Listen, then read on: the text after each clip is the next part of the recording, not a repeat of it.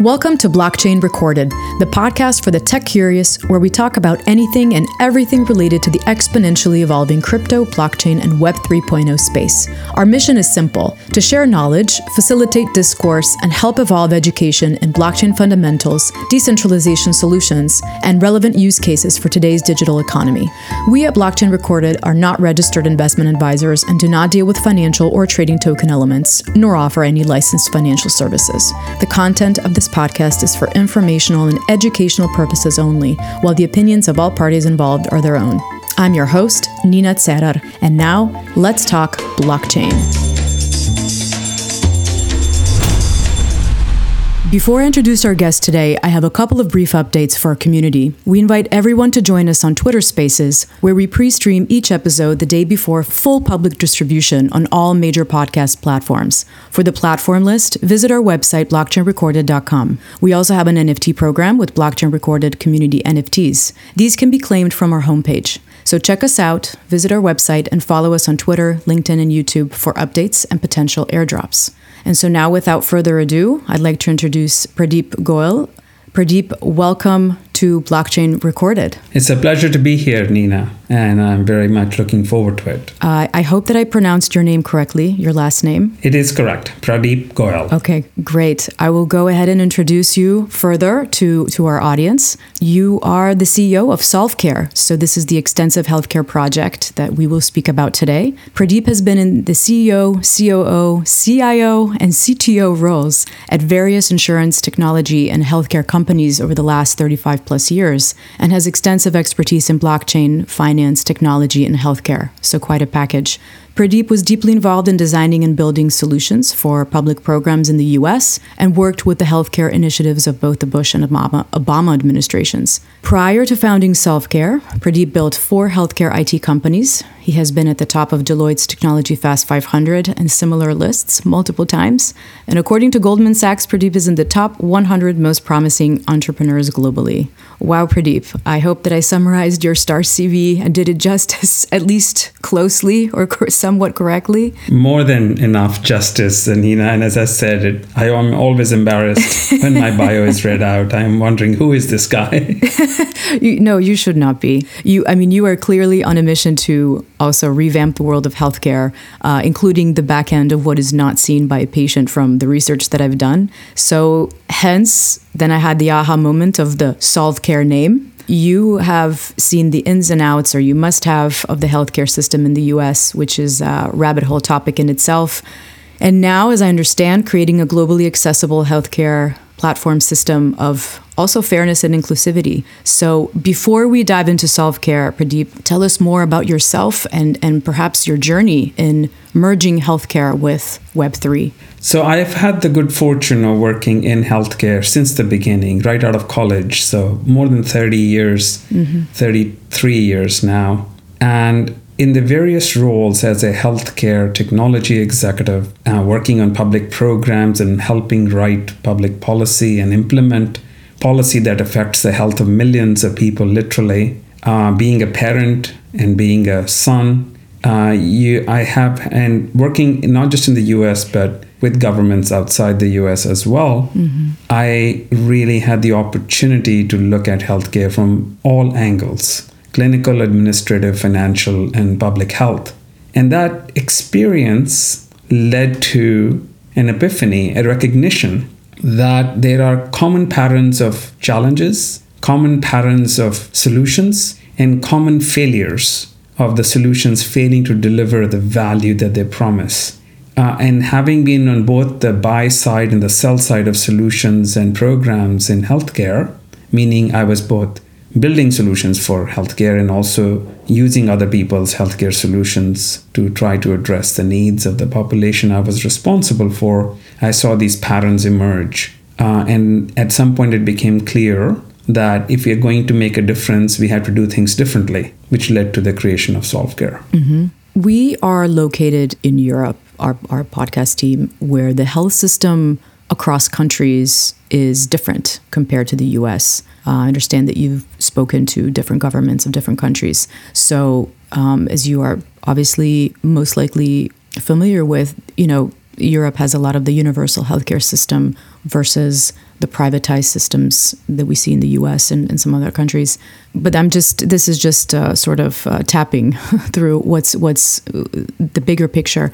Could you maybe please first set a foundation in order to understand the differences globally? Or is this even a factor with Solve.Care? So what kind of health systems are out there, and what is the common framework that you see, that you experience? It's a great question, because optically healthcare looks different in different parts of the world, and there are differences. But there are more similarities than there are differences. So let's really look at healthcare from how it is operated worldwide and what are the common elements. When people talk about the differences, they really talk about how one of the three elements of healthcare are different, but there's always more similarities. What are the three fundamental elements of healthcare? First is, how is care accessed? Meaning, how is the delivery network set up? And we can talk about the differences between countries. In some countries, you have delivery networks designed by state. Other countries, you have one delivery network for the whole country, like UK. So US and UK differ in how the delivery networks are designed. The second element of healthcare that's fundamental, similar to delivery networks, is how is the payment system designed? Who pays whom, when, and how much? But the third and the most common element of healthcare is how is the data for healthcare administered, collected, aggregated, used, and consent for use. And these three elements of healthcare, three dimensions of healthcare, are fundamentally the same in all countries, but it's the confluence of these three that makes healthcare look different. So you can say, well, in country A, let's say Canada, well, let's say mostly a nationalized, socialized medicine, and all healthcare is under the control of the government. What that means is that you have one big delivery network, and you have one central payer who's responsible for payments. And the data still is in question as to how the data is aggregated. Those problems linger.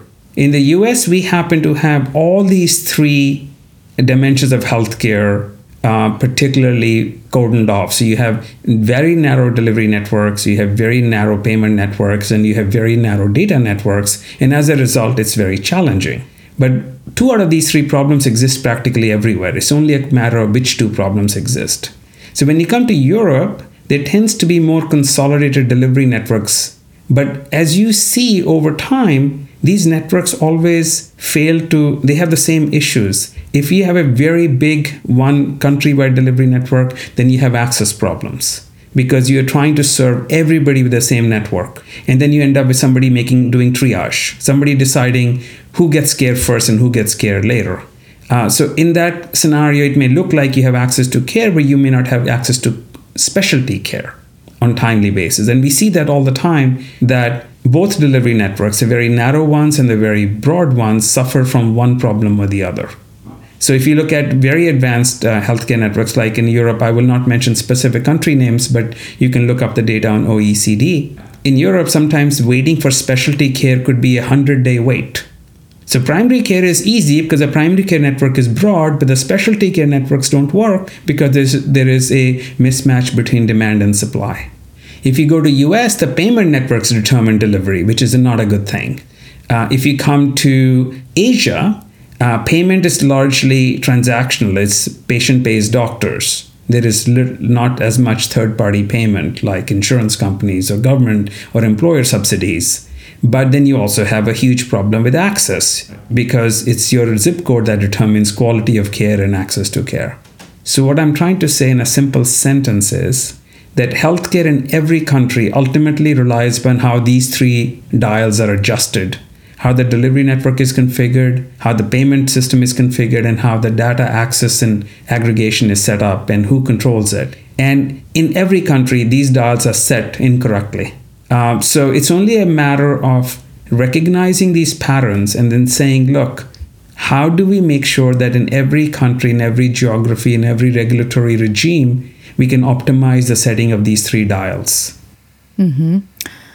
Can you speak more of, than you already are alluding to it, of what is broken? So in essence, I've heard you speak in previous podcasts, you speak of the siloed data problem with respect to again, and these are all the different actors that are involved. So hospitals, pharmacies, other key actors in the overall healthcare formula, which all essentially, as you have pointed out, functioned as separate businesses. Yet it's the patient who should be at the forefront with its data, right? To be kept discreet and private and et cetera. If I'm even tapping at this correctly, if you could talk to this in terms of the silos, that really caught my attention when you were speaking about that. Yeah. So as I said, there are really three fundamental silos of healthcare that determine outcome for every one of us and will continue to determine outcome for our kids. And that's the data silo, the delivery silo, and the payment silo. So, okay, from all different bench. Yeah. The data silo is the most easily understandable because it touches us in a very visible way. Mm-hmm. So as a patient, I rely upon a team to deliver care. I need a primary care doctor. I need oftentimes a lab facility. I need a diagnostic, radiology, specialty care, maybe a nurse coordinator. Sometimes I have to visit a hospital facility. So each of these delivery entities has a copy or part of my data. I think we all understand that. And they don't have very much economic reason to share that data with each other unless they are forced by regulation. But even then, they will share the data in a manner that's not most efficient and timely for my care to be optimized. So the ideal scenario is that I, as a patient, have at least control over this data regardless of which entity generated that data for me. But that aggregation has often been attempted by practically every government in the world by trying to force all these entities to talk to each other. And that's been the big fallacy for the last 50 years, is trying to get every healthcare institution and provider and stakeholder other than the patient to collaborate with each other to create this aggregated view of my health. But that doesn't work because there are business reasons, there are functional and technical reasons why these entities don't talk to each other in an efficient, effective way. So inevitably then healthcare quality and healthcare cost suffers as a result. It is also impractical to think that all data can be in the hands of the patient or that the patient will become the source of all information up to date, because what is happening, if I'm admitted in the hospital, reams and reams of data will be generated about my stay. Some of it will be administrative, some will be financial, and some of it will be considered intellectual property of the hospital, which they're not going to want to reveal. So it's not likely that we are going to get all this data under my thumb as a patient, because there are technical, functional, and regulatory and privacy reasons why you will never be the sole source. So really what we need is we need a fabric on which the patient has visibility and control and consent over the data, which they don't have custody of, and they can give party B access to my data that is in the hands of party A and cause that data to move quickly. But I don't necessarily have to be this Uber data storage that has all the pieces of information. So data silos exist because of business silos. Every business that delivers healthcare to me in some way, shape, or form is going to maintain a copy of my identity and my clinical and my demographic information. It's about having the ability to move the data from A to B that the patient needs to have. So it's a very complex issue, and it's often overly simplified by many companies saying, I'm going to just collect all the information and make you, the patient, or me, the parent, custodian of all health information. Well, that's not realistic. That it's not achievable, even if it was realistic, and it won't function the way it's intended because the data being collected and produced by each of these healthcare stakeholders has many dimensions, some of which don't even apply to me per se as a patient. So long and short of it is that our view is to really address the data silo, you need a global framework on which any party can request and receive data from each other, and the consent to do so must come from me, the patient. I imagine there's a magnitude of other respective complexities. You did allude to regulatory and I'm just sort of trying to wrap my head around how this works for different countries and how then Solve.Care as a global platform of such a magnitude can step in and try to solve this. So in terms of regulatory and compliance and legal factors to consider for each country, then there are pricing models to develop. How are you going about with respect in setting up such a global platform? I mean, what do you consider your biggest challenge, just from a macro perspective? So we have taken a look at the global nature of the platform from day one. And when you think about healthcare in the context of a country, we are looking backwards, not forward. Most of healthcare in the past used to be geographically constrained.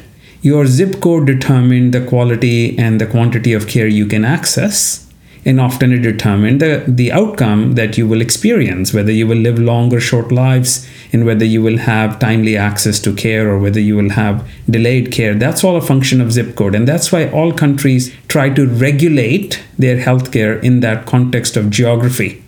But as you look at a global platform, we have reimagined healthcare necessarily as transactions between two parties.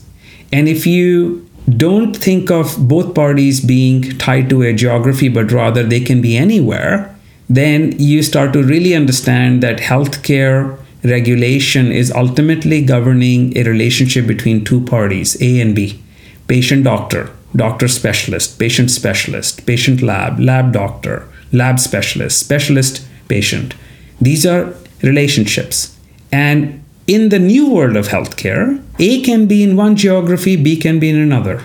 And that's really where an open global healthcare model ultimately will be. But even within the same country, you can be in different states where you can have different laws. You can be governed by different rules. So the best way to build a global platform then is to build a relationship-based governance model, where you can define a relationship between any two parties, and you can then expand that relationship from AB to AC and BC, which creates a triangle. Or you can create an AB, BC, CD, DA relationship. You can create as complex a relationship as you need to create to include all the parties who need to be part of a healthcare ecosystem. So when you design a platform like ours, you design it in the context of how do I govern and comply with the rules applicable to A and B. A could be me sitting in Hungary, and B could be you, my doctor, sitting in Slovenia. Which rules apply? The answer is yes. Your rules in Slovenia as a physician apply to you. My rules as a patient resident in Hungary apply to me. And then we have to have a certain consent model to achieve between us so that I can transact with you where both of us accept each other's regulatory boundaries. So in our platform, the way we have built it, we have brought the regulation and compliance and configuration down to the relationships. That's why we call ourselves the health relationship management platform at the core of it all. Having achieved that, we can address both country-specific rules, we can create cross-border rules, we can deal with digital health, we can deal with online telehealth and consultation rules, we can allow for second opinion between doctors sitting in different countries, we can allow purchase of prescription across international borders whenever such rules are permitted. So there is no healthcare model that cannot be configured ultimately down to an ABCDE framework, which is then configurable on the specific presence and geography of every actor on the chain. So yes, it's complex, but it's ultimately very simple, because the moment we really define the problem correctly in healthcare, that there are two parties with respective rights and responsibilities choosing to interact with each other under proper consent, and as long as that consent is given by both sides correctly, and that the rules of relationship are enforced and agreed to on by both sides, ergo smart contracts that both of you and I will interact with to exchange data or to receive and pay a bill or to send and fill a prescription. All these transactions that we are familiar with in healthcare ultimately get bound to a relationship for which you can define the rules, and therefore you can address regulatory concerns of any government or governments.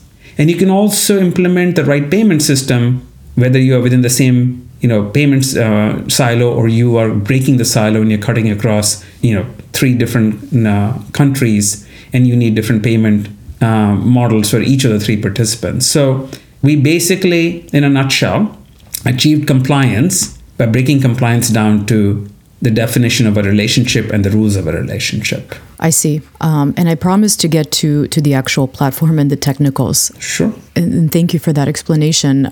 As a layperson, in terms of healthcare, I sort of putting myself in the position of a patient. And you mentioned, okay, you're sitting in Hungary, I sit in Slovenia. I think that relationship, if that would happen between the doctor and the patient, is probably much simpler to do. My question that I keep thinking about is, in terms of adoption, is the inclusivity factor. So I'm sure that you think about this, but for example, how can someone from a lower cost of living country afford services from a doctor, specialty provider, et cetera, that's sitting in a different country where the cost of living is higher, and ergo the pricing model may be higher and not accessible to the lower cost of living country patient? Just in simpler terms, would someone from, let's say, I don't know, Romania would want a specialty doctor from the US where the healthcare system is much more expensive? How does that translate? It's a great question. I think there are 3 clear ways to look at this problem. First is that we need to give patient choice. The patient has to have the choice before they can choose. So in the context of ability to pay, if we give the patient no choice, then it doesn't matter what their ability to pay is. They're just bound to the local delivery network. So breaking down the care delivery silos and allowing me as a patient or as a parent of a child who needs healthcare, I need to have choices beyond what is geographically and where my zip code is and where I happen to be.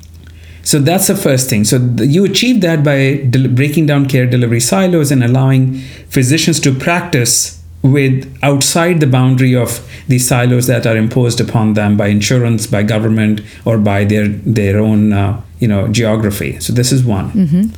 The second is there is transparency. Sorry, go ahead. No, I was unconstrained, basically. Correct. If the physician can practice in a much, if not unconstrained, but in a much broader network or multiple networks, where they can practice 3 days a week inside their current network, and 2 days a week they can practice on a much broader global network, then it creates that optionality for the patient and for the physician. The second part of this is affordability. So affordability is certainly an economic function, the ability of the patient to pay, but you have in there a couple of scenarios, whether it's patient's direct responsibility or there's a shared responsibility. So if you have direct responsibility, you're inevitably going to have the patient choose the best available care within the confines of what they can afford. But the more optionality we give them, the more choice of doctors or pharmacies or labs or specialty care consultation we give them, the more they'll be able to align their ability to pay with the best option on the table, right? But we obviously cannot force them to, or should ever imply that they should try to get care from those who they cannot afford to buy care from. Same as I would not be able to afford a vehicle that I cannot afford, regardless of how many vehicles are in the market. But if I have a preponderance of choice to buy a vehicle in my price range, then I don't really necessarily have a disadvantage that harms me. Okay, I have 5 vehicles I can buy. Yes, I cannot buy 25 others because they are outside my price range, but there's plenty of choice in the 5 or 10 vehicles that are in my price range. So you want to create that choice, because we will never be able to afford everything we want in life, including the healthcare being no exception to that. So this is point 1. Point 2 is enabling the physicians to practice outside the silos allows physicians to decide how much they want to price based on the scenario. So I may, as a physician, may be highly respected and well compensated in New York, but nothing stops me from offering 2 hours a month of my time at a much more discounted rate for certain relationships that I want to create. For example, I want to support children who have certain types of diseases that I specialize in. So I'm a pediatric oncologist, and my job is to support Of course, I'm getting very well paid, but I also want to spend 2 hours a month on supporting children with cancer in economically disadvantaged or regionally disadvantaged countries and locations. So it gives physicians the ability to decide when their services are economically fair market value and when their services are more aligned with the need rather than with the ability to pay. Then you have the third element, which is the subsidy element. So you have government typically subsidizing care. You have societies doing a care subsidy for those who can't afford it in many different ways. You have employer-paid insurance and employer-paid healthcare. You have government-paid healthcare. You have community-funded healthcare. But none of these are today able to really effectively work because they are all bound to one silo, or either the care delivery silo or the geographical silo. So on a platform like ours, you would be able to draw upon a larger view of who deserves what subsidy and to be able to tap into subsidy and support resources to fund care.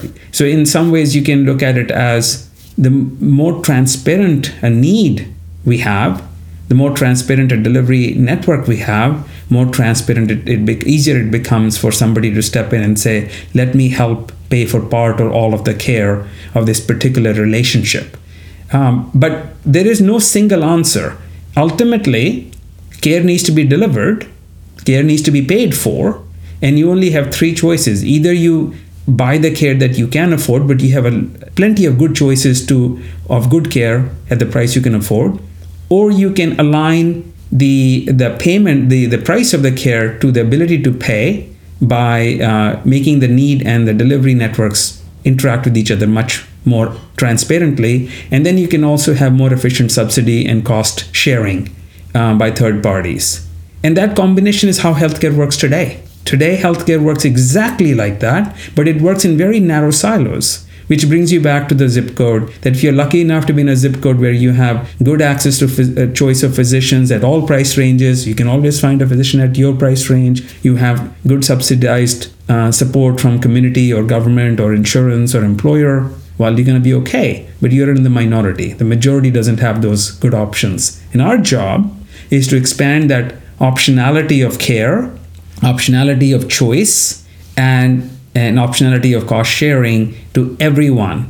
Everyone will experience healthcare differently, but they'll all experience healthcare better than they experience today. Right. And that it's accessible and you have choice. Correct. Great. So let's talk about the technical and the tech side of Solve.Care and how you're going about solving this and setting this up. So defining the technicals. You are stating on your page or webpage that it's a blockchain-based platform. And just to set the stage for my audience, it's an eclectic audience in understanding Web3. Is this a DApp? Is this a blockchain? Or both? Or more than both? It's a great question. So the answer is yes, but let me break it down for you. Yes, for the audience. I know it's blockchain based. Yes, but I'll give you the ball to run with it. So I'll provide you a brief answer, then we can dig into it. Yes. So we are a complete platform which was built from the ground up to address the healthcare relationship, healthcare transaction, healthcare data, and healthcare payments. And to achieve that, we had to take the comprehensive view of what would it take for a consumer and an institution to successfully use our platform to deliver better care with better outcomes at lower cost and with greater provider and efficiency and a better patient experience. That's a mouthful, but those are the basics. This is sometimes referred to as quadruple aim in healthcare. A better patient experience, much more efficient provider time utilization and with less friction, great value for money being spent on care, and better outcomes. So experience, efficiency, value, and outcomes. Those are your four goals. And many governments, recently Saudi Arabia launched their 2030 vision, speaks to the same four goals. The US has been pursuing the same four goals they call it quadruple aim. Every government, every society is pursuing these four goals. So we decided that everybody seems to be doing this in an inefficient way. And how about we build a platform that truly makes the quadruple aim possible? Now, that's a bold and audacious vision, but I've spent 3 decades trying to achieve this goal and seeing what doesn't work. So it all kind of came together that this goal is actually achievable if we build an open architecture platform that everyone can trust without having to trust the company that built it. So therefore, blockchain comes into play. Blockchain gives us a trustless trust layer, which essentially means that the chain can be trusted to function the way it is designed and independently hosted and verified by anybody and everybody who wants to build solutions on the chain. And you are guaranteed the chain's ideological and functional independence and accuracy. And you're not relying upon something that Solve.Care can or cannot do or will not do for the chain to function the way it's designed, because everything is transparent. The logic is transparent, the nodes are independently run and verified, and the chain cannot be modified, it's immutable. So it can only be written to, it cannot be altered. So that gives us the foundation of trust. But that's not enough. The chain in itself is just one layer of the whole stack. You need something that the patients and the providers can interact with, the user experience layer. It needs to be personalizable. So we built the Care Wallet. We can talk about that a little bit later. But it's the application which allows you to interact with the chain in a human and humane way and makes it healthcare compliant and relevant. We built then D-apps that run in the Care Wallet called Care Cards. And these D-apps can solve any business or clinical problem that you have, because it's up to you to design the D-app in the form of a card. But we organized the cards in such a way that they are very humanly understandable and they're very easy to configure. And you can connect the cards with each other to solve very, very complex care coordination, care delivery, and care payments and care administration processes. It doesn't matter whether you're trying to manage a complex diabetic with a team of 6 different specialty care providers, or you are simply trying to get a premium payment done, or you are trying to enroll somebody in a new program, or you're trying to check their eligibility to see if they qualify. All these business processes can be reduced down to a deck of cards, and those cards are relatively quick and easy to configure. But these cards are D-apps, which means that they then operate on the chain and manifest themselves in the wallet. And then below that wallet and card concept, we built an entire application platform which allows you to define the relationship between parties and to implement the consent of the parties to engage in that relationship. So this is where I go back to the AB relationship, or the ABC or the ABCD relationship. A being a patient, B being a doctor, C being a specialist, D being a lab, and E being, let's say, a pharmacy. Very simple ABCD network. But today, to do that is a very complex, almost impossible equation on the platform, on Solve.Care platform. It just becomes 5 different configurations that you can set up within days, define each relationship, define the D-apps between those relationships, and you can replace incredibly complex and difficult to maintain and expensive IT infrastructure that you might have today with something that will run way more efficiently at a fraction of the cost.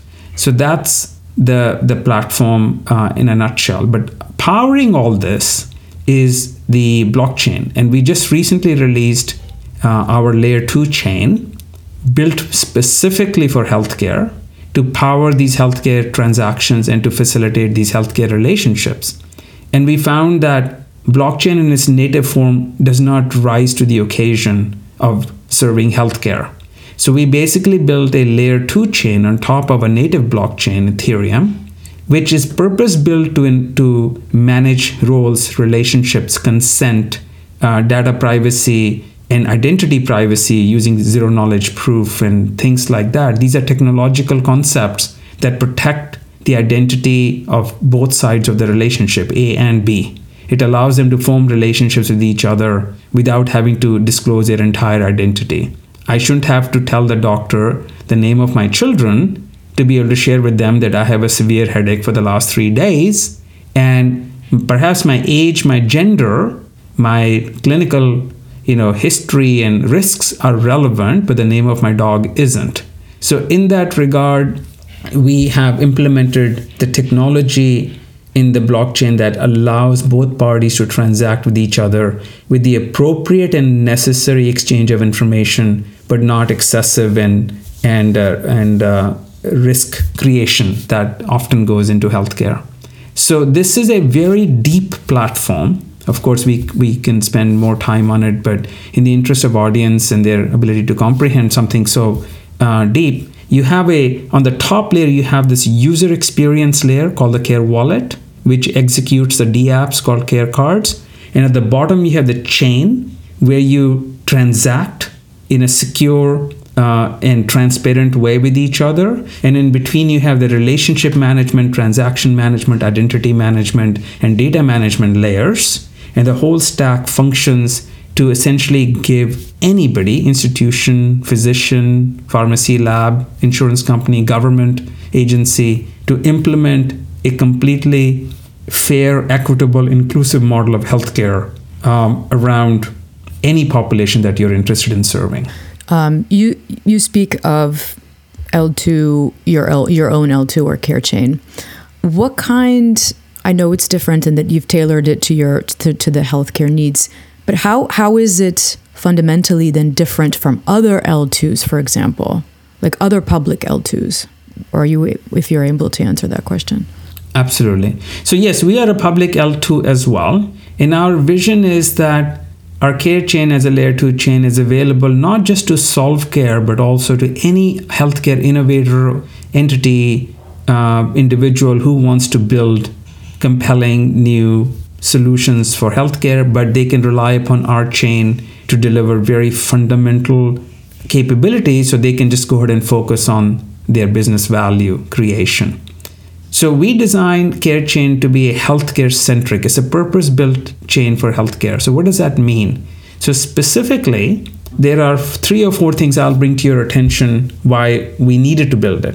So the first is that the healthcare transactions typically have a requirement for both sides having clearly defined role and both sides having a set of rules that govern their relationship and their ability to give explicit consent before they engage in any transaction with each other. So let's say you are the doctor, I'm the patient, and before we sign up and you start delivering care to me, you are probably going to want me to agree to your rate sheet, and I'm going to probably want to give you consent to look at my medical data. If you are in the US, it would be HIPAA. If it's in Europe, you would be bound to the rules similar to GDPR. I would have to give you that consent to hold my data.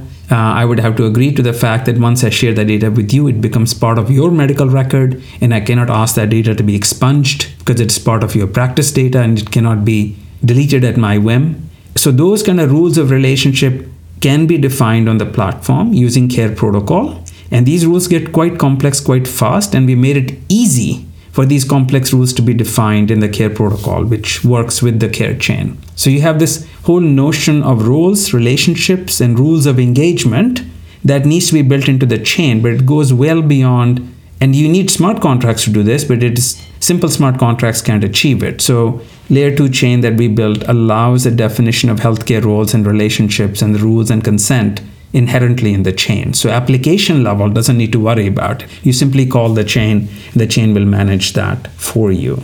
The second part of this, which is unique to us, is that healthcare is a competency-based sector.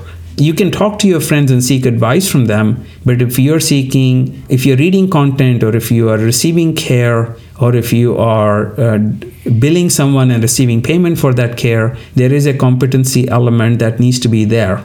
I can't just claim to be a doctor and become a doctor. I have to have medical degree. I have to have certain continuing education. I need to have certain specialty training if I claim to be an oncologist, and so on. Similarly, if I'm someone who is providing diet advice, or if I'm a nutritionist, I need to have certain degree of competency to speak. So you cannot use Instagram influencer model where if enough people like me, my opinion carries a lot of weight. Because in healthcare, no matter how many people like me, if I'm not a competent doctor, I shouldn't be serving you, right? So we built a concept of a consensus mechanism in the care chain called proof of competence. And what that means is that every role has either a known competence or not. And if there is not enough competence linked to an actor on the chain, they cannot perform certain functions. For example, you will not be able to provide paid care to a patient if you don't have proof of competency of being a clinician with board certified education and license in the country where you practice. So the proof of competence works for all actors in the chain. If you're a validator, you need to have proof of competence to show that you can handle healthcare data. If you are a reviewer, you need to show proof of competence you need to have a proof of competence NFT in your wallet that tells us that you actually have the ability to review this content that you are reviewing. If you're a publisher of content or care service, or you need to have the proof of competence to say, I have the right to deliver this service, and so on. And this proof of competence serves both as a consensus mechanism on the chain, which replaces the proof of stake and proof of work. It makes this chain a good actor chain, meaning pretend doctors cannot practice on the chain. And it also allows every stakeholder to know that there is a certain degree of transparency around zero knowledge proof of competence, which means that I can verify that you're a doctor without knowing your name.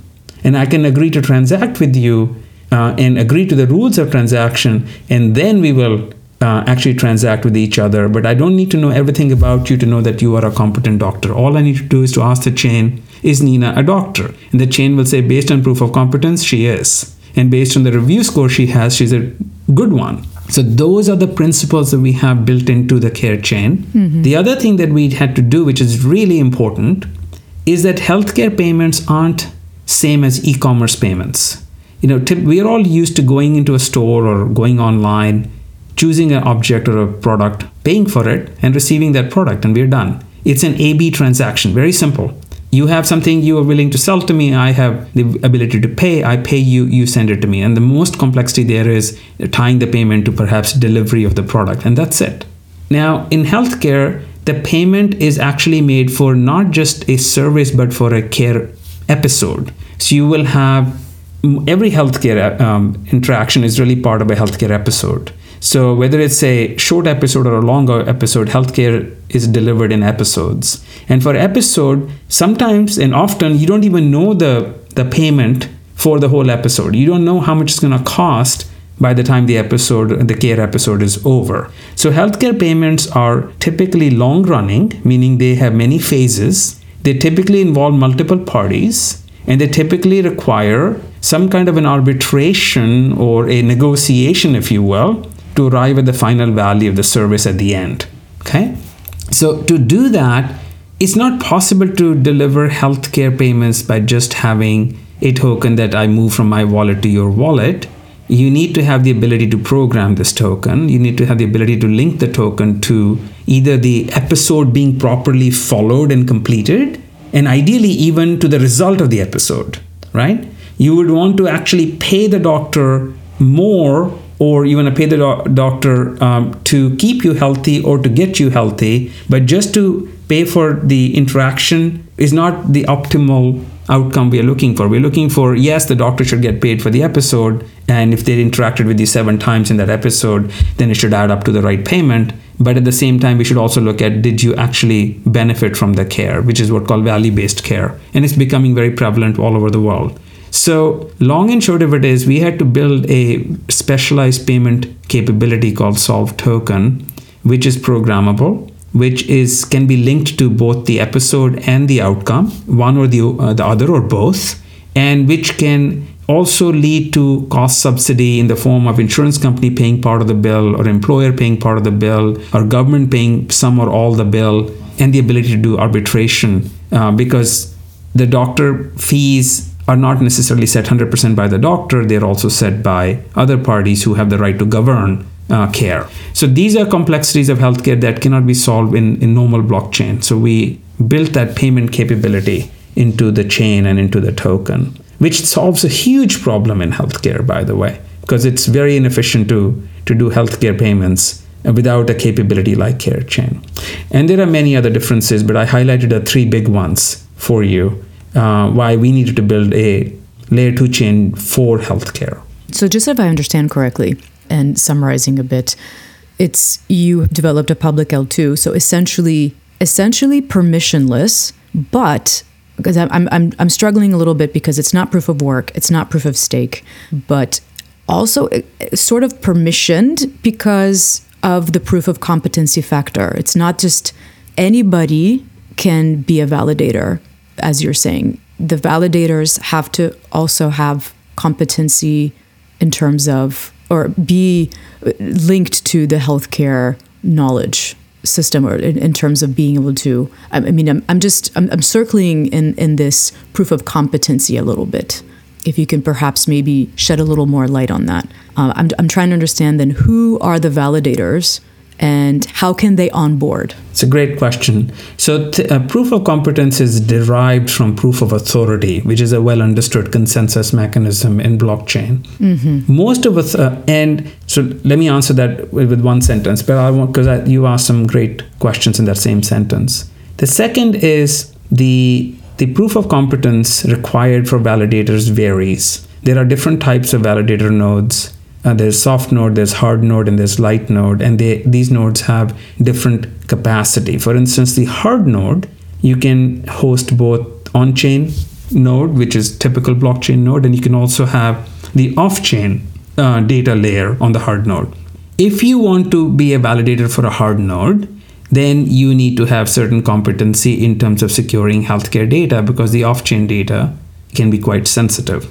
But if you're only running a soft node where there is no off-chain data, then the proof of competency requirements are lower. Yes. But at the same time, because we want the chain to be trusted by every single participant, doctor, patient, lab, pharmacy, government, you and I, you still need to have proof of competency, because we won't want bad actors whose only purpose is to hack this data, to steal, to try to break into the node and try to manipulate the node. Similar to how you have proof of stake. Why do you need to deposit 32 Ethereum to become a Ethereum validator? What is the stake? What are you staking for? You're staking for, you're putting something on the line so that if you behave badly, if you try to damage the chain, if you try to act in a bad way, then you run the risk of losing substantial money, right? So proof of stake basically says that if you behave poorly as a validator, you're going to get kicked off the chain and you will lose your money. Well, in healthcare, we decided that money is not enough of a deterrent. That's not really what we want to deter by selling people you will lose 32 Ethereum. We want to say you need to have a reason to be a validator on the chain by demonstrating your competence and your involvement in healthcare today. So that brings us to the next question. Who are the validators? So validators are currently pharmacies, labs, radiology centers, doctors' clinics, insurance companies, government agencies that are running public health programs, dentists, optometrists, people who are currently in one way or the other involved in the healthcare sector and are responsible actors in healthcare sector. And there are thousands of them, tens of thousands, millions of them. So the notion here is that the proof of competency we are looking for is someone who is competent healthcare stakeholder today. And if you are, then you can become a validator and you can both transact and earn on your nodes. And we allow for a lot of additional value to the validators in terms of transacting on the chain. So they can not only validate other people's events, they also have significant ability to run their own business on the chain, right? So what better way for us to attract good actors than by delivering good value to them? Now, there are other node types, just to round it out, where you may not be able to validate anything, but you can read. And for that, competency requirements are different. But end of the day, we are looking for people for care chain to be globally available, globally dispersed, and fast and cheap to transact on by engaging the global healthcare community. I understand. Would you be able to clarify what parts of the platform are potentially centralized, if any, and which parts are decentralized? So fundamentally, the platform is designed to be decentralized in terms of data, identity, transaction, relationship, contracts, smart contracts. So there is really, we don't see any centralization as acceptable, because the moment we centralize anything in the platform, then Solve.Care becomes an entity that has undue amount of power. And you would have to trust Solve.Care to trust the chain. And that's absolutely the opposite of our goal. So everything in the stack is meant to be, and we are always looking for any centralization to creep in, but the care chain is fully decentralized, open, permissionless chain. But for certain roles on the chain, as we discussed, you have to achieve proof of competence, but that in itself is achieved in a decentralized way. Identity is decentralized. Data is never aggregated. All the data sits in the individual wallet, or metadata sits on the event ledger on the chain, but we do not have any ability to look at or aggregate or analyze information that flows between A and B. The relationship is private. Okay. Now, where the centralization occurs is the operations of the company. So we are like every other business, have marketing and sales and the business development and education team and support organization. And all those functions are run like a normal corporation. But we have a very clear line between how Solve.Care as a company functions and how the platform functions. And even, so that's really where the line is. And our goal is to open up the platform increasingly more to where not just the blockchain is open, but we are starting to open up the layers above it in a manner that others can derive and build upon it. But the foundation of the platform is the layer 2 chain, and that's a open project like any other layer 2 chain. And I think we are probably a bit more open, or a lot more open than others, because we find that a lot of the open projects lack the necessary documentation. So we are really putting a focus on documenting care chain. Is your code open source? Because I couldn't find any in the GitHub repos in terms of indications. So we are. So the care chain code will be published on GitHub in its entirety once we have documented it properly. I see. We ourselves relied upon a number of excellent open source projects to build the care chain, because care chain is ultimately, I call it, we are standing on the shoulder of giants. We looked at all the good projects in the market. We studied their technology and their principles, and not many met our standard, but those who did, we learned from them, and we assembled a lot of our principles from looking at other good accomplishments in layer 2 chains. So care chain is in many ways is the best of breed chain by looking at what others have done well. And plus we've done a lot to it to make it healthcare friendly, healthcare relevant. And our goal is to publish that in a properly documented format. So our objective is by end of the year to have a well-documented GitHub repository for care chain. I see. Well, you're saying all the right Web3 ethos terms. It's commendable that you've studied the technology in order to, or sounds like you've done your due diligence. Bottom line, that you know what to utilize and what to run with going forward. I have a few more questions about the Solve token. Where did you deploy it? On which blockchain? So our layer 2 chain is built on Ethereum. Right. Okay. So Ethereum. Yeah. And Solve runs on our layer 2. So Solve is a native token of care chain, similar to Matic is on Polygon. Right. And others similar constructs. So Solve is the gas token and performs many other functions on layer 2 chain. But Solve also exists on layer 1 as an ERC20 token. Mm-hmm. Let's move on to just a few questions about, you talked about the mobile app wallet. Mm-hmm. Do patients hold their tokens, or is it meant for patients to hold their tokens in the mobile wallet app as well? Yes. So the patients and providers and any other A, B, C, D, or E entity in the example I used, every entity that interacts with the chain uses the wallet. The wallet contains the keys to manage their data, their identity, their assets, digital assets, tokens, as well as their relationships with other parties and their eligibility to connect to various care networks on the chain. So the wallet is your one-stop through which you interface with the chain from a human perspective, from a relationship perspective, from controlling your assets, from sharing your data, and from accessing all the services. And you do that by having the right set of cards in your wallet. So the answer to your question is absolutely correct. The wallet controls your assets. That's how you store and receive and transfer and share your digital assets. But if you expand the definition of digital asset from token to data, identity, and relationship, all these token types are controlled right from the wallet. Obviously, and you've alluded to this several times, there's confidential medical documents, right, being exchanged between doctors and patients and so forth. How did you solve the storage issue in terms of are you using a decentralized storage, or are you hosting a centralized database in terms of where all this data is stored? Yeah, so healthcare data, you need to think of it in nuances, or rather in tiers, like a cake, layers of data. So you have different types of data that needs to be handled differently.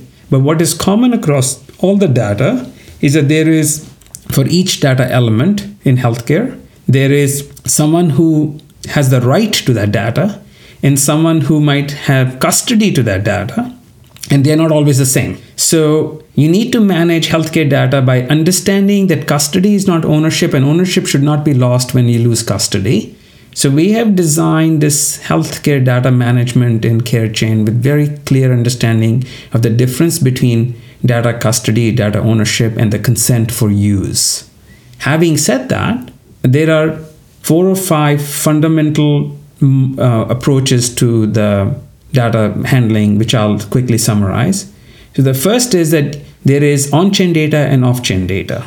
So on-chain data can be data about the data, typically. So events can be stored on the chain. The originating wallet and the receiving wallet ID can be stored on the chain by the owner of the wallet, identity of the owners of the wallet, or the payload of that event, which contains, let's say, my X-ray or my MRI or my past medical history would not be on-chain. That would be linked to an off-chain. And the on-chain and off-chain data work in concert.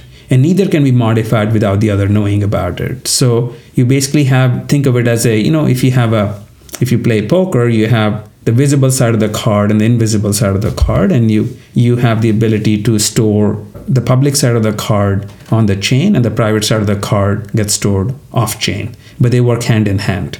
The second element is how is data moved. So we allow for, on the care chain, a peer-to-peer permissionless exchange of data between 2 wallets, A and B, as long as they are in a relationship. So that peer-to-peer exchange of data allows no intermediary to take a look at it. So I can send you a card from my wallet, and that card can carry whatever content I want you to see, and I can further give you access to that side, the right side of the card or both sides of the card, and I can choose the duration of the card. So that goes to consent and control over data. Just because I sent you my card and therefore you are in custody of my card doesn't mean that I lost ownership over that card. So we allow this extended chain of custody of data, which is very powerful but essential to healthcare. And I don't know of any other industry that goes to such extreme as we do in healthcare to protect the chain of custody, to establish and manage a chain of custody to protect the data. Then you have geopinning and geofencing. So especially when it comes to off-chain data, because blockchain by definition is decentralized, distributed, and has no boundaries. But off-chain data can be geo-pinned and geo-fenced. So if you are, let's say, a government agency, again, let's use Saudi Arabia as an example. They've been talking to Solve about building a national health program. And one of their requirement is that the patient identity and patient data cannot leave the Saudi geographic boundaries. Well, in that case, you can stand up enough validator nodes, which are off-chain data enabled, and you can pin the data to those nodes. So physically, only the Saudi local nodes would host the off-chain data, but the chain itself is global. You can't geofence the chain, but you can geofence the off-chain data nodes, and then you can limit access to those data to only wallets which have the keys to Saudi data, which would be me as a patient or me as a parent. So that's built in to the chain. And then finally, you have zero knowledge proof to be able to verify the role and the competency of the other side. So if I'm A and I want to interact with B, I have the ability to request and receive verification that the other side is a doctor, and not only is that person a doctor, but they're actually based in Hungary. Those kind of zero knowledge proofs are built in. So therefore, I can build relationships with only those wallets that are permitted or that I want. So the combined effect of these basic principles of off-chain and on-chain data, extended chain of custody, permissionless peer-to-peer encrypted exchange of data between wallets, the ability to geofence off-chain data, and the ability to access data and relationships with zero-knowledge proof address any healthcare regulation and data privacy rules that exist. In fact, we exceed things like HIPAA and GDPR and high tech and high trust. These things are trying to do things in a more traditional Web2 model, and our model, which is much more Web3 and blockchain oriented, exceeds the current capabilities of and the intent of these regulations. So we are quite confident that the way we have designed the data handling exceeds any current IT capability on outside of CareChain. Sounds like it. What parts now of the Solve.Care solutions are up and running? So we launched the first version of the platform in 2018, and we started. Right. Our clients started using it back since then, and a number of networks have been designed and launched on our platform. The part that's the most recent, which was only a few weeks ago, is that we announced that we are injecting a layer 2 chain as the bottom layer of the platform. So in effect, lifting that platform from Ethereum and inserting a layer 2 chain between the platform and the Ethereum layer, which has given us a lot of additional and new functionality. Mm-hmm. And the value proposition is that now you can handle much more complex roles, relationships, and transactions in the wallet at faster, cheaper, and certainly more powerful capabilities. And the most important thing being that we have expanded the smart contract limitations. We have overcome the smart contract limitations, which are slow and expensive to run, by building our own care event virtual machine, which allows for much faster execution of events at a much lower cost.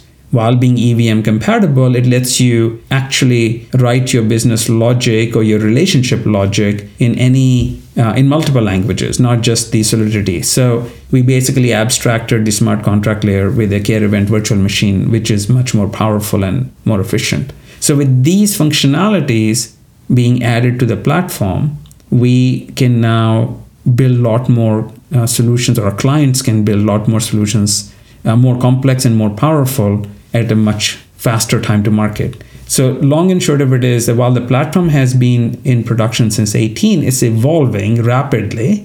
And we think that with CareChain, it is taking that final step towards being a global framework, as I originally envisioned it, open, trusted, trustless framework that everyone in the world can use to address their own healthcare delivery and management issues. Yes. And I mean, Solve.Care is a project of enormous and complex magnitude. How big is your team now? How many developers do you have? So the overall team size has been pretty steady for the last 6 years. We are always around 100, 120 people total.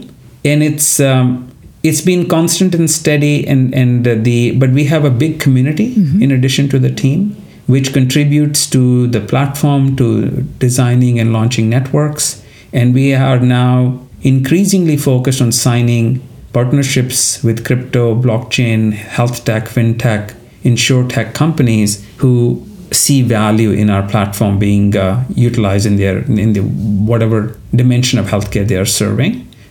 So we have the community, we have the partnerships, and we have our core team that's been working on the platform and continues to develop it every single day. But the biggest point here is that our with the launch of CareChain and with the launch of Care Labs last year, we are really saying that the physicians themselves can author care cards by making the process non-technical and actually joyful and enjoyable.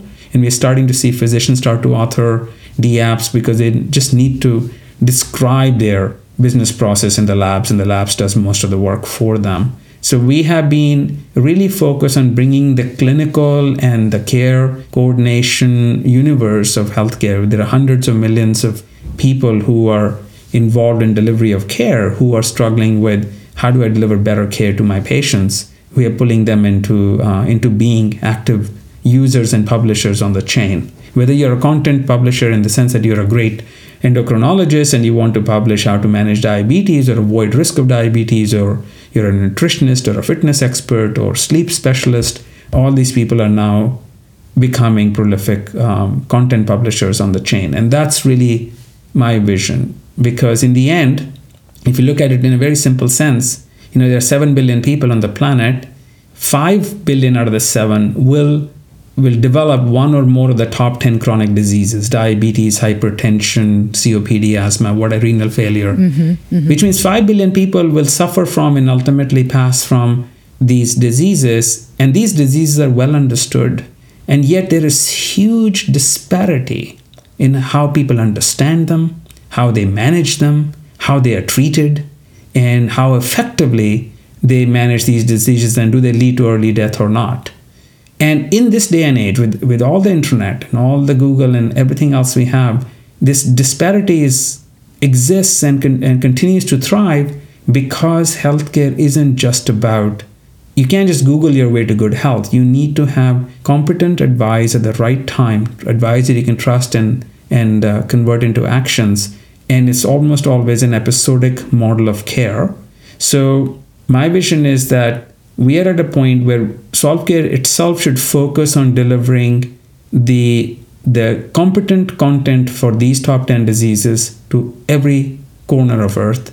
So you have a choice of going on the chain and understanding your care options, understanding your disease state, and understanding how to manage it, and not having a significant disadvantage of not living in New York City or in Berlin or in the capital of Slovenia. You should be able to take better care of yourself and your family, regardless of where you live, which ultimately is what we are focused on. Yeah, you're talking about the competent, the publishing. Is this what you refer to as the smart NFTs, the care NFTs? Yes. Right. I do actually, I've thought a lot about that, and I think it's a great tool to, as you mentioned also, to monetize competency by publishing or authoring different forms of knowledge. And of course, as well, the patient is number one, right? So to help the patients. My concern is who decides. There's so much today. We were sort of like in this information war, right? People don't know who to trust, who to believe, where to go for information. Who decides? I know the doctor has quite an extensive education path behind, but who decides who makes it as a knowledge publisher? In other words, is there a curator also of the content? Is there like a, pseudo Cochrane Institute of curation of this content in terms of who makes it into this NFT publishing? Yeah, it's a really good question. So because we are looking at proof of competency first from a publisher perspective, and then there is proof of competency from a reviewer perspective, and then there is when you combine those two, and then of course then you have the user reviews as well, but those are not as reliable from a clinical sense. So the notion is that a competent publisher of NFT has to have minimum number of competent reviews of the NFT as well.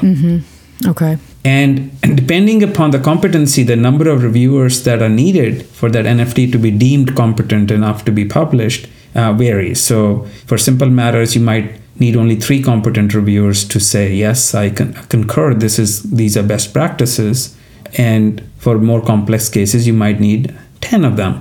And it also depends upon whether you need different competencies. If I'm publishing something related to, let's say, arterial hypertension, which is a unique form of hypertension, and there are less than 1,000 doctors worldwide who are trained in arterial hypertension, then yes, you're going to need, a minimum of 3 or 5 arterial hypertension competence reviewers to say, yes, this is the right care model when you develop it. So that's the model that the publisher has to receive positive reviews from other competent reviewers.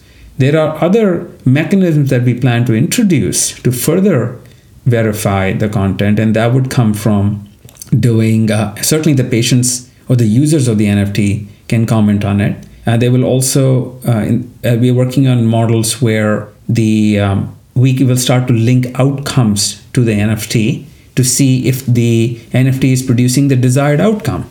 If 100 users of a how to manage your weight NFT report that I actually gained weight, that's going to factor into, over time, the efficacy of that NFT as well. Mm-hmm. But in the real sense, this is how the medical profession works. We're emulating the best practices of medical profession. Doctors have different opinions of how something should be treated, but they are bound by certain guidelines published by associations or competent brokers of care models. So you might say that Korean Diabetes Association publishes the guidelines on how to manage diabetes.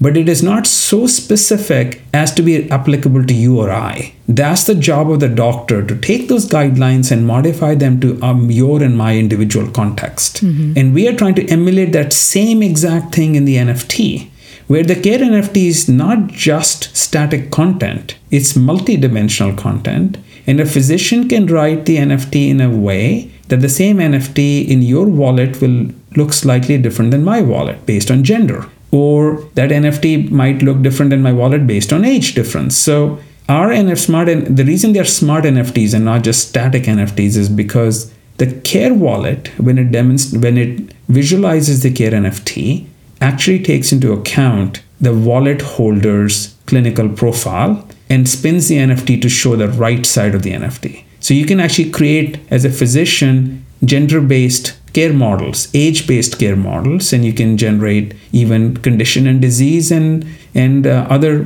clinical factor-based models, and you can wrap them into an NFT. So it's really about putting your competence into the NFT, not like writing a PDF or putting a blog. That's not relevant to me as a human being because it's not personalized. So we see care NFTs as personalized care content, right, written by a competent authority, reviewed by competent reviewers. And then as the NFTs proliferate, we are building a feedback loop. It'll start to show its impact by seeing if the impact of the NFT on the patient was indeed directionally correct, right? Of course, patient has a responsibility and all those factors kick in. But end of the day, we will be able to measure if the NFT is not just content-wise effective, is it also functionally achieving its set goals? Which is how healthcare is measured all the time anyway. Right.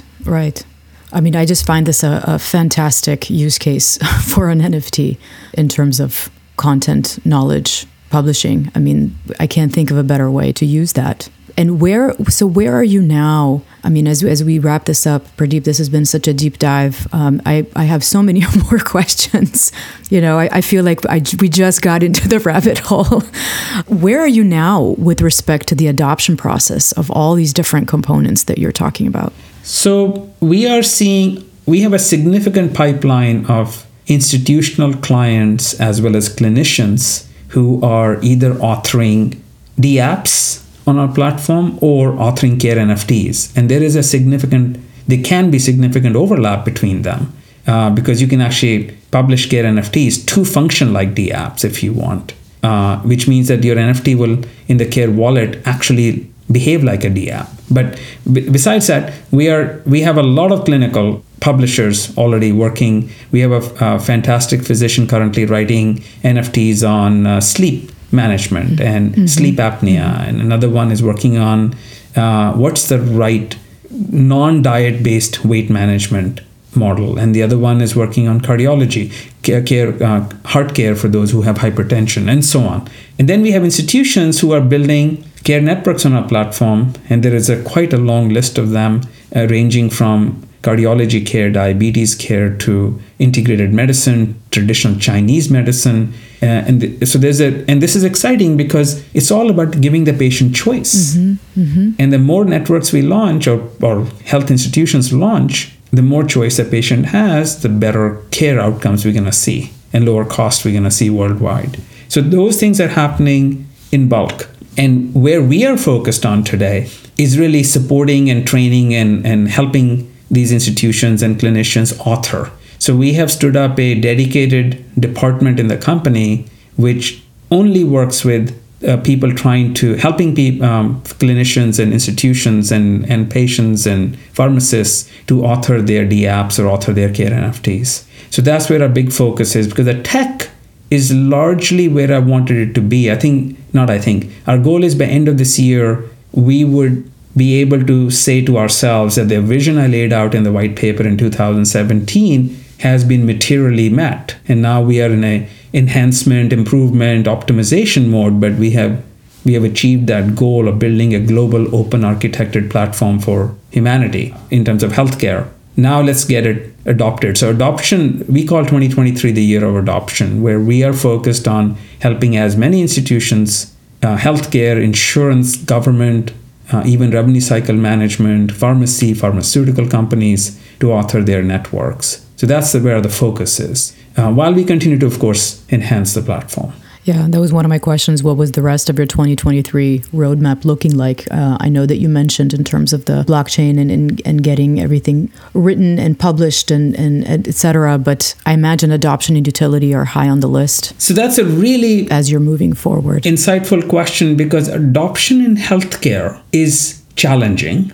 And if you really look at it, why? Because I'm of course, was a buyer of big health tech systems, and I wrote pretty big checks. It was not uncommon for me to sign off on $100 million eligibility system or $200 million, payment system. And this is the right side of checks you write as a CIO of insurance or public health programs. But there are the problem that we have with tech adoption, particularly when it's facing the patient. The first is the cost. Health tech is way more expensive than any other tech sector, because of the data handling requirements, because of the sensitivity to do no harm principles. Then you have a significant risk. Every time you bring a new solution to market, we have to make sure as a responsible stakeholder that this solution has clinical validity, that this solution does not do any harm to the patient, and that we are not introducing we're not excluding a population inadvertently by making the tech too hard. Mm-hmm. Then you have compliance issues, which are, am I compliant with regulation that sometimes is written with a different view of technology than exists today?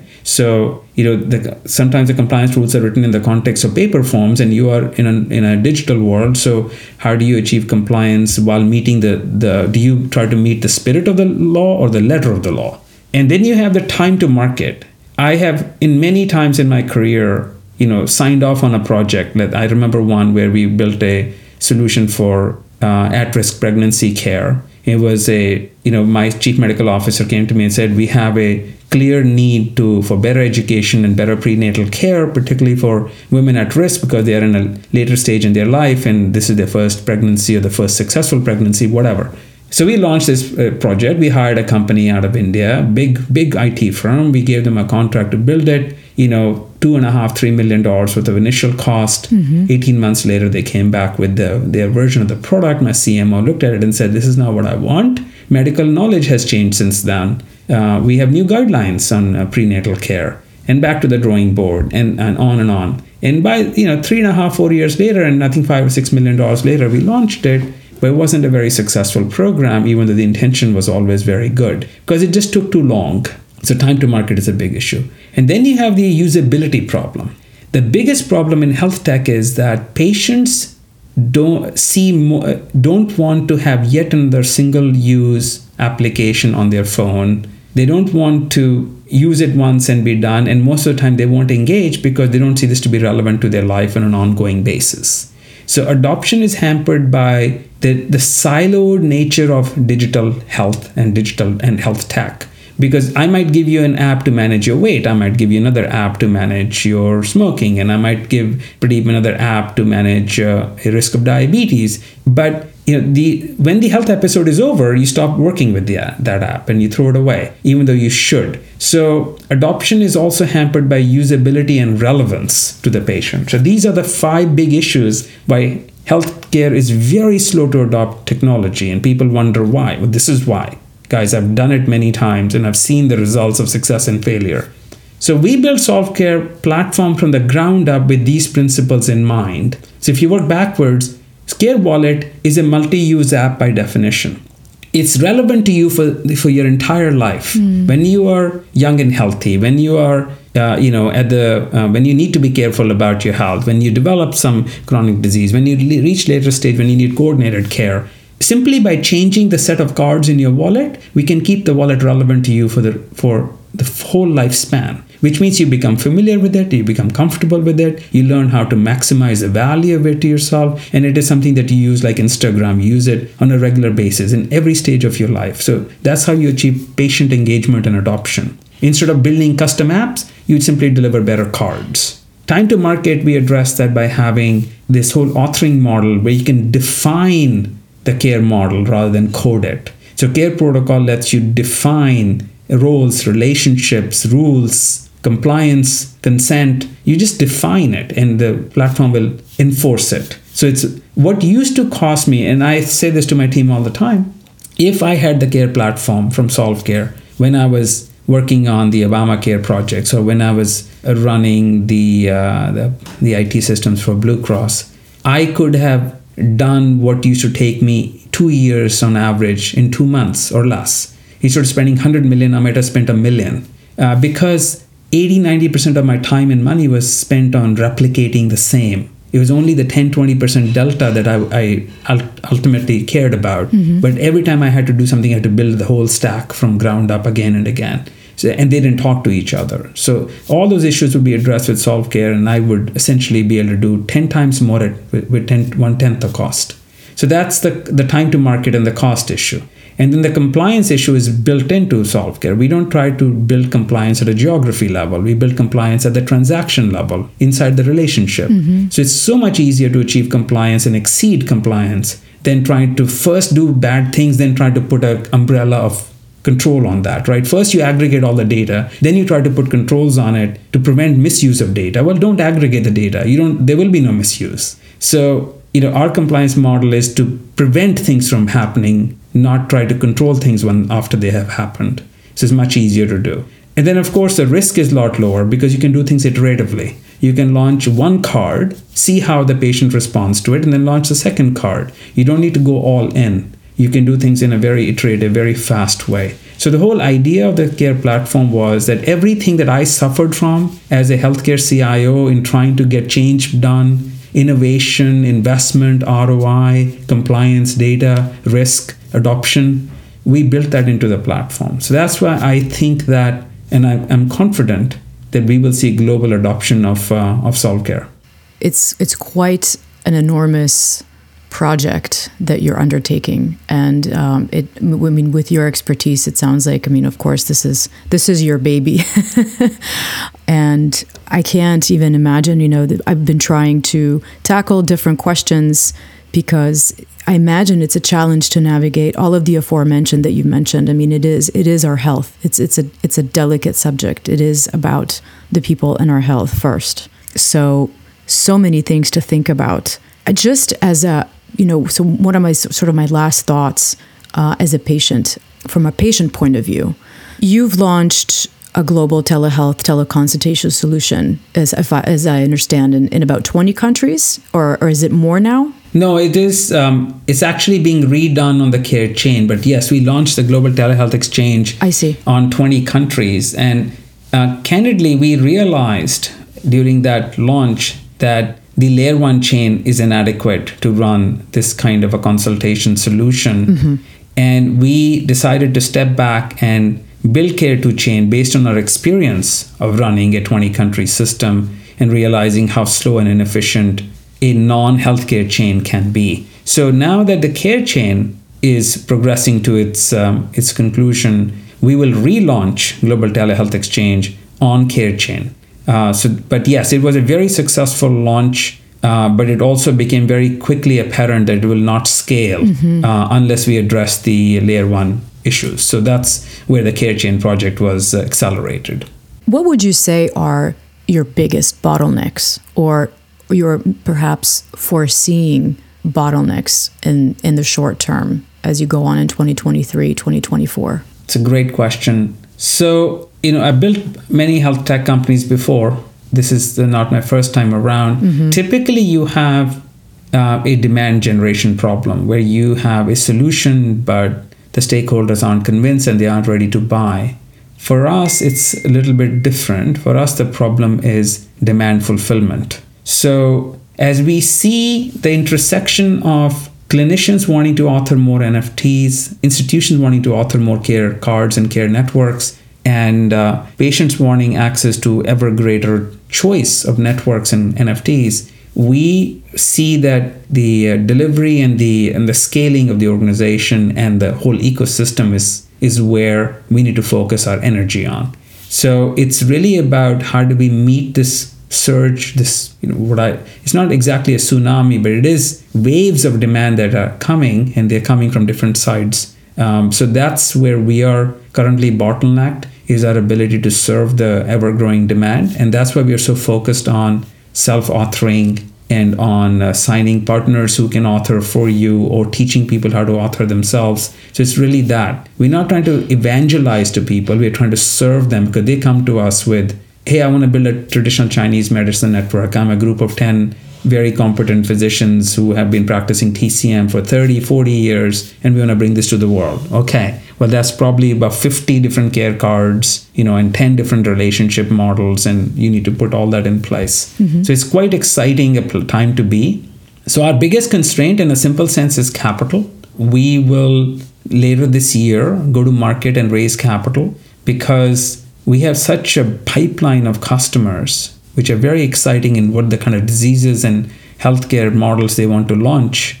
And we need to make sure that they are properly served and properly supported. That was one of my last questions. How did you manage to secure the funding for such a project of this magnitude? So it's been a journey. When I started the company, I'm sure I funded it personally. I see. For the first round, it was about a little bit more than $3 million I invested to launch.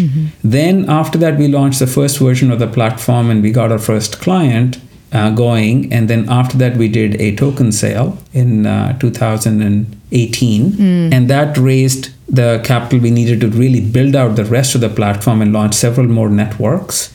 And that led us to having client revenue. And that brings us to today, where we have now achieved the majority of the platform to my original vision. And now this is all about growth from here on. So we will look to do a first true capital round, external round, later this year, which would be our first capital round in the traditional sense, a equity round or a convertible debt round, working with capital partners. So this will be the first time we will actually be going to market to raise capital from third parties. Well, Pradeep, this has been quite a deep dive conversation on Solve.Care. Thank you so much. Is there anything that you would like to add that I perhaps have not asked? I'm sure there's so many different components, but is there anything that, or a key takeaway that I did not address that you would like to add? Well, first, thank you for a very engaging conversation. I enjoyed it as well. And as you said several times, it's a very deep topic. But it's a topic that is worthy of pursuit, because if no one will step up and try to make healthcare better, then healthcare will not get better. Right. And that's something that we feel an obligation and the ability to do. So that Solve.Care is as much a company as it is a mission. What I would end by saying is that while healthcare has been intractable in terms of its adoption to innovation, digitization, and patient engagement, and patient-centric healthcare has been mostly words, not reality. But as I look at the confluence of technologies like Solve.Care using blockchain and Web3, and the emergence of AI to be able to supplement patient and provider experience, and the ability of more accurate clinical diagnostics, things like where you can do EKG at home with the same clinical grade output as you might do in the lab, and saves you a ton of time and costs pennies on the dollar. You have the ability now to have more timely awareness of what's wrong, more accurate, more timely intervention of how to deal with whatever has gone wrong, if not prevent it altogether. A more choice of care providers who can step in and look at your data and your information and give you actionable advice. more collaboration between people, friends and family, and physicians and specialists. So I believe that platforms like Solve.Care and the confluence of platforms like Solve.Care with AI and clinical diagnostics and mobile computing in the hands of majority of humanity, healthcare over the next 10 years will look completely different than the healthcare of the last 50 years. Mm-hmm. And it's not just because we are trying to drive that change, because the change is happening. It's a demographic shift started by COVID, but accelerating now on its own. When people tell me that healthcare is intractable and doesn't change, I say that is true, but you should say healthcare was intractable and did not change for the last 30, 40 years. But I think the future is going to be startlingly different. And we see signs of that. We see traction in the market. And we do believe that, and we have evidence to back up our belief that we are going to have a much better healthcare system for most people on the planet compared to what exists today. Well, absolutely. I couldn't agree with you more.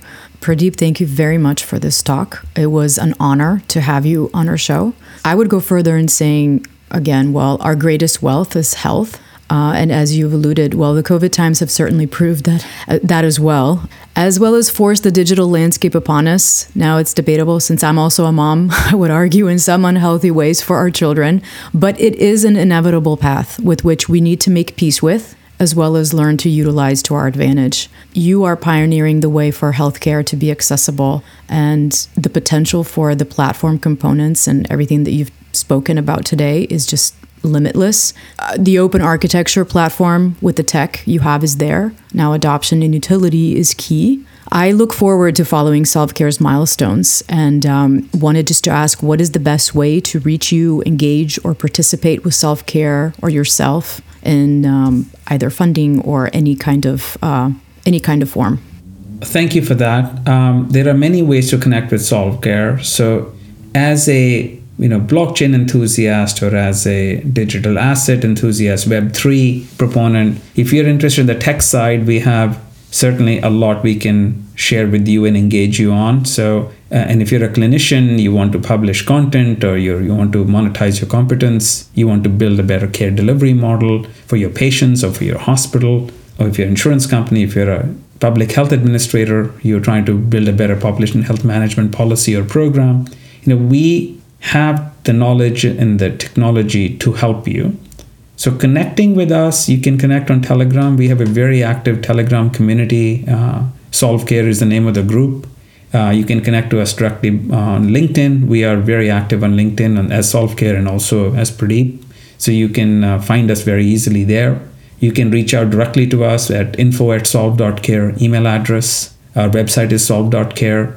Check us out there.